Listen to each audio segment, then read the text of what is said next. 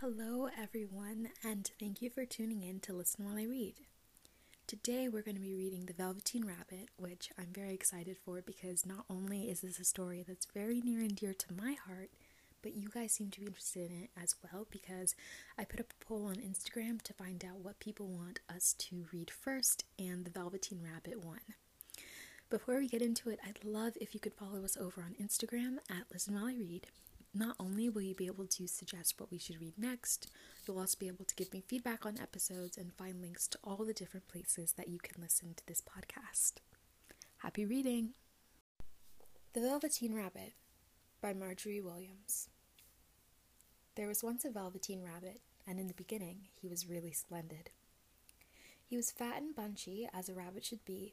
His coat was spotted brown and white, and he had real thread whiskers, and his ears were lined with pink sateen. On Christmas morning, he sat wedged in the top of the boy's stocking, with a sprig of holly between his paws. The effect was charming. There were other things in the stocking, nuts and oranges and a toy engine, and chocolate almonds and a clockwork mouse, but the rabbit was quite the best of all. For at least 2 hours the boy loved him, and then aunts and uncles came to dinner, and there was a great rustling of tissue paper and unwrapping of parcels. And in the excitement of looking at all the new presents, the Velveteen Rabbit was forgotten. For a long time he lived in the toy cupboard or on the nursery floor, and no one thought very much about him. He was naturally shy, and being made of only velveteen, some of the more expensive toys quite snubbed him.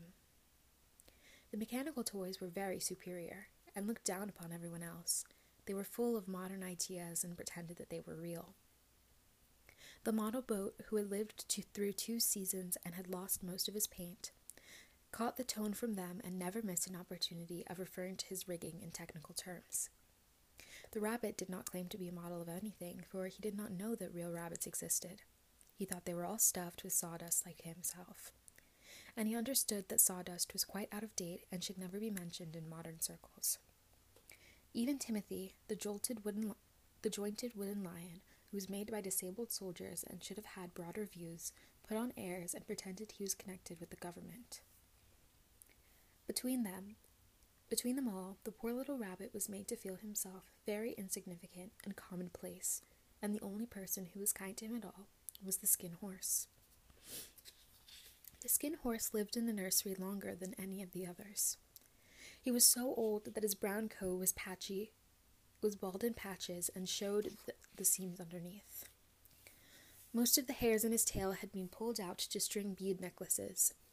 He was wise, for he had seen a long succession of mechanical toys arrive to boast and swagger, and by break their mainsprings and pass away, and he knew they were only toys, and would never turn into anything else.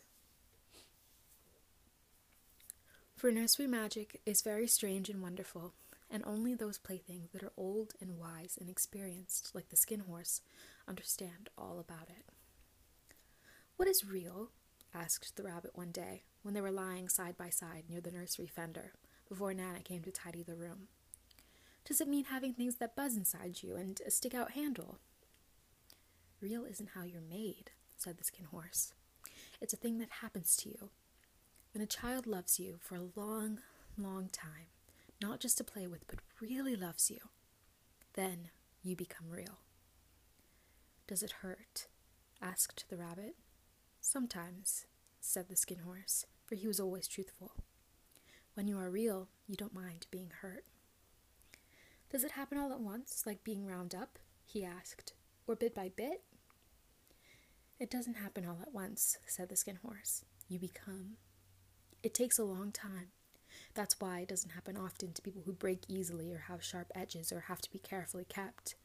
Generally, by the time you are real, most of your hair has been loved off, and your eyes drop out, and you get loose in the joints and very shabby.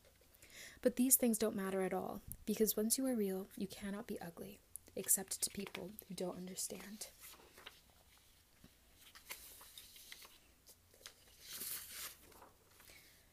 "I suppose you are real," said the rabbit, and then he wished he had not said it, for he thought that the Skin Horse might be sensitive. But the Skin Horse only smiled. "The boy's uncle made me real," he said. "That was a great many years ago. but once you are real, you cannot become unreal again. It lasts for always. The rabbit sighed. He thought it would be a long time before this magic called real happened to him. He longed to become real, to know what it felt like, and yet the idea of growing shabby and losing his eyes and whiskers was rather sad. He wished that he could become it without those uncomfortable things happening to him. There was a person called Nana who ruled the nursery. Sometimes she took no notice of the playthings lying about, and sometimes, for no reason whatsoever, she went swooping around like a great bird and hustled them away into cupboards. She called this tidying up, and the playthings all hated it, especially the tin ones. The rabbit didn't mind it so much, for whenever he was thrown, he came down soft. One evening, the boy was going back to bed. He couldn't find the china dog that always slept with him. Nana was in a hurry, and it was too much trouble to hunt for china dogs at bedtime, so she simply looked about her, and seeing the toy cupboard stood open, she made a swoop. "Here," she said, "take your old bunny. He'll do to sleep with you." And she dragged the rabbit out by one ear and put him into the boy's arms. That night, and for many nights after, the Velveteen Rabbit slept in the boy's bed. At first, he found it rather uncomfortable, for the boy hugged him very tight, and sometimes he rolled over on him, and sometimes he pushed him so far under the pillow that the rabbit could scarcely breathe. And he missed, too, those long moonlit nights in the nursery, when all the house was silent, and his talks with the skin horse. But very soon he grew to like it, for the boy used to talk to him, and made nice tunnels for him underneath the bedclothes that he said were like the burrows where real rabbits lived in. And they had splendid games together in whispers, when Nana had gone away to her supper and left the nightlight burning on the mantelpiece. And when the boy dropped off to sleep, the rabbit would snuggle down close under his little warm chin and dream, with the boy's hands clasped around him all night long. So as time went on, and the little rabbit was very happy, so happy that he never noticed how his beautiful velveteen fur was getting shabbier and shabbier, and his tail was becoming unsewn, and all the pink rubbed off of his nose where the boy had kissed him. Spring came, and they had long days in the garden, for wherever the boy went, the rabbit went too. He had rides in the wheelbarrow, and picnics on the grass, and lovely fairy huts built for him under the raspberry canes behind the flower border. And once, when the boy was called away suddenly to go out to tea, the rabbit was left out on the lawn until long after dusk. And Nana had to come out and look for him with the candle because the boy couldn't go to sleep unless he was there. He was wet through with the dew and quite earthy from diving into the burrows that the boy had made for him in the flower bed, and Nana grumbled as she rubbed him off with a corner of her apron. "You must have your old bunny," she said. "Fancy all that fuss for a toy." The boy sat up in bed and stretched out his arms. "Give me my bunny," he said. "You mustn't say that. He isn't a toy. He's real." And when the rabbit heard that, he was happy, for he knew that what the skin horse had said was true at last. The nursery magic had happened to him, and he was a toy no longer. He was real. The boy himself had said it. That night he was almost too happy to sleep. So much love stirred in his little sawdust heart that it almost burst. And into his boot-button eyes, that had long ago lost their polish, there came a look of wisdom and beauty, so that even Nana noticed it the next morning when she picked him up and said, "I declare, if that old bunny hasn't got quite a knowing expression." That was a wonderful summer. Near the house where they lived was a wood, and in the long June evenings the boy liked to go there after tea and play. He took the Velveteen Rabbit with him, and before he wandered off to pick flowers or play at brigands among the trees, he always made the rabbit a little nest somewhere among the bracken, where he would be quite cozy, for he was a kind-hearted little boy, and he liked Bunny to be comfortable. One evening, the rabbit was lying there alone, watching the ants that ran to and fro between his velvet paws in the grass. He saw two strange beings creep out of the tall bracken near him. They were rabbits like himself, but quite furry and brand new. They must have been very well made, for their seams didn't show at all, and they changed shape in a queer way when they moved. One minute they were long and thin, and the next minute they were fat and punchy, instead of always staying the same like he did. Their feet padded softly on the ground, and they crept quite close to him, twitching their noses, while the rabbit stared hard to see which side the clockwork struck out, for he knew that people who jump generally have something to wind them up, but he couldn't see it. They were evidently a new kind of rabbit altogether. They stared at him, and the little rabbits stared back, and all the time their noses twitched. "Why don't you get up and play with us?" one of them asked. "I don't feel like it," said the rabbit, for he didn't want to explain that he had had no clockwork. Said the furry rabbit. "It's as easy as anything," and he gave a big hop sideways and stood on his hind legs. "I don't believe you can," he said. "I can," said the little rabbit. "I can jump higher than anything." He meant when the boy threw him, but of course he didn't want to say so. "Can you hop on your hind legs?" asked the furry rabbit. That was a dreadful question, for the Velveteen Rabbit had no hind legs at all. The back of him was made all in one piece, like a pincushion. He sat still in the bracken and hoped the other rabbits wouldn't notice. "I don't want to," he said again. But the wild rabbits have very sharp eyes, and this one stretched out his neck and looked. "He hasn't got any legs," he called out. "Fancy a rabbit without any hind legs!" And he began to laugh. "I have," cried the little rabbit. "I have got hind legs. I am sitting on them." "Then stretch out and show me, like this," said the wild rabbit, and he began to whirl round and dance till the little rabbit got quite dizzy. "I don't like dancing," he said. "I'd rather sit still." But all the while he was longing to dance, for a funny new tickly feeling ran through him, and he felt he would give anything in the world to be able to jump around like these rabbits did. The strange rabbit stopped dancing and came quite close. He came so close that his long whiskers brushed the Velveteen Rabbit's ear, and he wrinkled his nose suddenly and flattened his ears and jumped backwards. "He doesn't smell right," he exclaimed. "He's not a rabbit at all. He isn't real." "I am real," said the little rabbit. "I am real. The boy said so." And he nearly began to cry. Just then there was a sound of footsteps, and the boy ran past near them, and a stamp of feet and a flash of white tails. The two strange rabbits disappeared. "Come back and play with me," called the white rabbit. "Oh, do come back. I know I'm real." But there was no answer. Only the little ants ran to and fro, and the bracken swayed gently where the two strangers had passed. The Velveteen Rabbit was alone. "Oh dear," he thought. "Why did they run away like that? Why couldn't they stop and talk to me?" For a long time he lay, very still, watching the bracken and hoping that they would come back. But they never returned, and presently the sun sank lower, and the little white moths fluttered out, and the boy came and carried him home. Weeks passed, and the little rabbit grew very old and shabby, and the boy loved him just as much. He loved him so hard that he loved all his whiskers off, and the pink lining to his ears turned gray, and his brown spots faded. He even began to lose his shape, and he scarcely looked like a rabbit anymore, except to the boy. To him he was always beautiful, and that was all the little rabbit cared about. He didn't mind how he looked to other people, because the nursery magic had made him real, and when you are real, shabbiness doesn't matter. And then, one day, the boy was ill. His face grew very flushed, and he talked in his sleep, and his little body was so hot that it burned the rabbit when he held him close. Strange people came and went in the nursery, and a light burned all night long, and through it all the little Velveteen Rabbit lay there, hidden from sight under the bedclothes, and he never stirred, for he was afraid that if they found him, someone might take him away, and he knew that the boy needed him.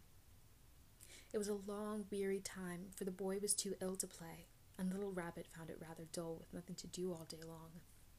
But he snuggled down patiently, and looked forward to the time when the boy should be well again, and they would go out to the garden amongst the flowers and the butterflies, and play splendid games in the raspberry thicket like they used to. All sorts of delightful things he planned, and while the boy lay half asleep, he crept up close to the pillow and whispered them in his ear. And presently the fever turned, and the boy got better. He was able to sit up in bed and look at his picture books, while the little rabbit cuddled close at his side. And one day, They let him up and dress. It was a bright sunny morning, and the window stood wide open. They carried the boy out onto the balcony, wrapped in a shawl, and the little rabbit lay tangled up among the bedclothes, thinking. The boy was going to the seaside tomorrow. Everything was arranged, and now it only remained to carry out the doctor's orders. They talked about it all, while the little rabbit lay under the bedclothes, with just his head peeping out, and listened. The room was to be disinfected, and all the books and toys that the boy had played with in bed must be burnt. "Hurrah!" said the little rabbit. "Tomorrow we shall go to the seaside." For the boy had often talked of the seaside, and he wanted very much to see the big waves coming in, and the tiny crabs and the little sand castles. Just then, Nana caught sight of him. "What about his old bunny?" she asked. "That?" said the doctor. "Why, that's a mass of scarlet fever germs. Burn it at once. What nonsense! Get him a new one. He mustn't have that any more." And so, the little rabbit was put into a sack with the old picture books and a lot of rubbish and carried out to the end of the garden behind the fowl house. That was a fine place to make a bonfire, only the gardener was too busy just then to attend to it. He had the potatoes to dig and the green peas to gather, but next morning he promised to come quite early and burn the whole lot. That night the boy slept in a different bedroom, and he had a new bunny to sleep with him. It was a splendid bunny, all white plush with real glass eyes, but the boy was too excited to care very much, for tomorrow he was going to the seaside, and that in itself was such a wonderful thing that he could think of nothing else.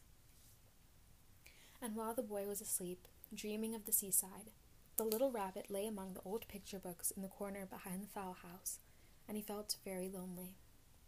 The sack had been left untied, and so by wriggling a bit, he was able to get his head through the opening and look about. He was shivering for a while, for he had always been used to sleeping in a proper bed, and by this time his coat had worn so thin and threadbare from hugging, it was no longer any protection to him. Nearby, he could see the thicket of raspberry canes, growing tall and close like a tropical jungle,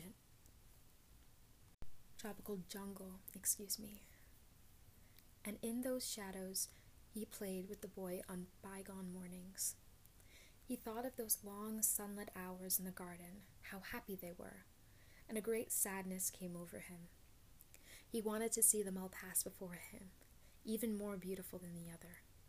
The fairy huts in the flower bed, the quiet evenings in the wood when he lay in the bracken and the little ants ran over his paws, the wonderful day when he first knew he was real. He thought of the skin horse, so wise and gentle, all that he had told him. Of what use was it to be loved and lose one's beauty when being real ended like this? A great tear, a real tear, trickled down his little shabby velvet nose and fell to the ground. And then a strange thing happened. For where the tear had fallen, a flower grew out of the ground, a mysterious flower, not at all like any that grew in the garden. It had slender green leaves, the color of emeralds, and in the center of the leaves, a blossom like a golden cup. It was so beautiful that the little rabbit forgot to cry and just lay there, watching it. And presently, the blossom opened, and out of it stepped a fairy. She was quite the loveliest fairy in the whole world. Her dress was of pearl and dewdrops, and there were flowers round her neck and in her hair, and her face was like the most beautiful flower of all. And she came close to the little rabbit and gathered him up in her arms and kissed him on his velvet nose that was all damp from crying. "Little rabbit," she said, "don't you know who I am?" The rabbit looked up at her, and it seemed to him that he had seen her face before, but he couldn't think where. "I am the nursery magic fairy," she said. "I take care of all the playthings that children have loved. When they are old and worn out and the children don't need them anymore, then I come and take them away with me and turn them into real." "Wasn't I real before?" asked the little rabbit. "You were real to the boy," the fairy said, "because he loved you. Now you shall be real to everyone." And she held the little rabbit close in her arms and flew with him into the wood. It was night now, for the moon had risen, and all the forest was beautiful, and the fronds of the bracken shone like frosted silver. In the open glade between the tree trunks, the wild rabbits had danced with their shadows on the velvet grass. But when they saw the fairy, they all stopped dancing and stood round in a ring to stare at her. "I've brought you a new playfellow," the fairy said. "You must be very kind to him and teach him all he needs to know in Rabbitland, for he's going to live with you forever and ever." And she kissed the little rabbit again and put him down on the grass. "Run and play, little rabbit," she said. But the little rabbit sat quite still for a moment and never moved. For he saw all the wild rabbits dancing round him. He suddenly remembered about his hind legs, and he didn't want them to see that it was all made of one piece. He did not know that when the fairy kissed him that last time, she changed him altogether. And he might have sat there a long time, too shy to move just then, if something hadn't tickled his nose, and before he thought what he was doing, he lifted his hind toe to scratch it. And he found that he actually had hind legs.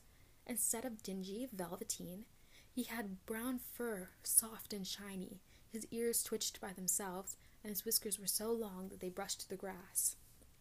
He gave one leap, and the joy of using those hind legs was so great that he went springing around the turf on them, jumping sideways and whirling around as the others did, and he grew so excited that when at last he did stop to look at the fairy, she was gone. He was a real rabbit at last, at home with the other rabbits. Autumn passed, and winter, and in the spring, when the days grew warm and sunny, the boy went out to play in the wood behind the house. And while he was playing, 2 rabbits crept out from the bracken and peeped at him. One of them was brown all over, but the other had strange markings under his fur, as though long ago he had been spotted, and the spots still showed through. And about his little soft nose and his round black eyes there was something familiar, so the boy thought to himself, "Why, he looks just like my old bunny that was lost when I had scarlet fever." But he never really knew that it really was his own bunny, come back to look at the child who had first helped him be real. The end.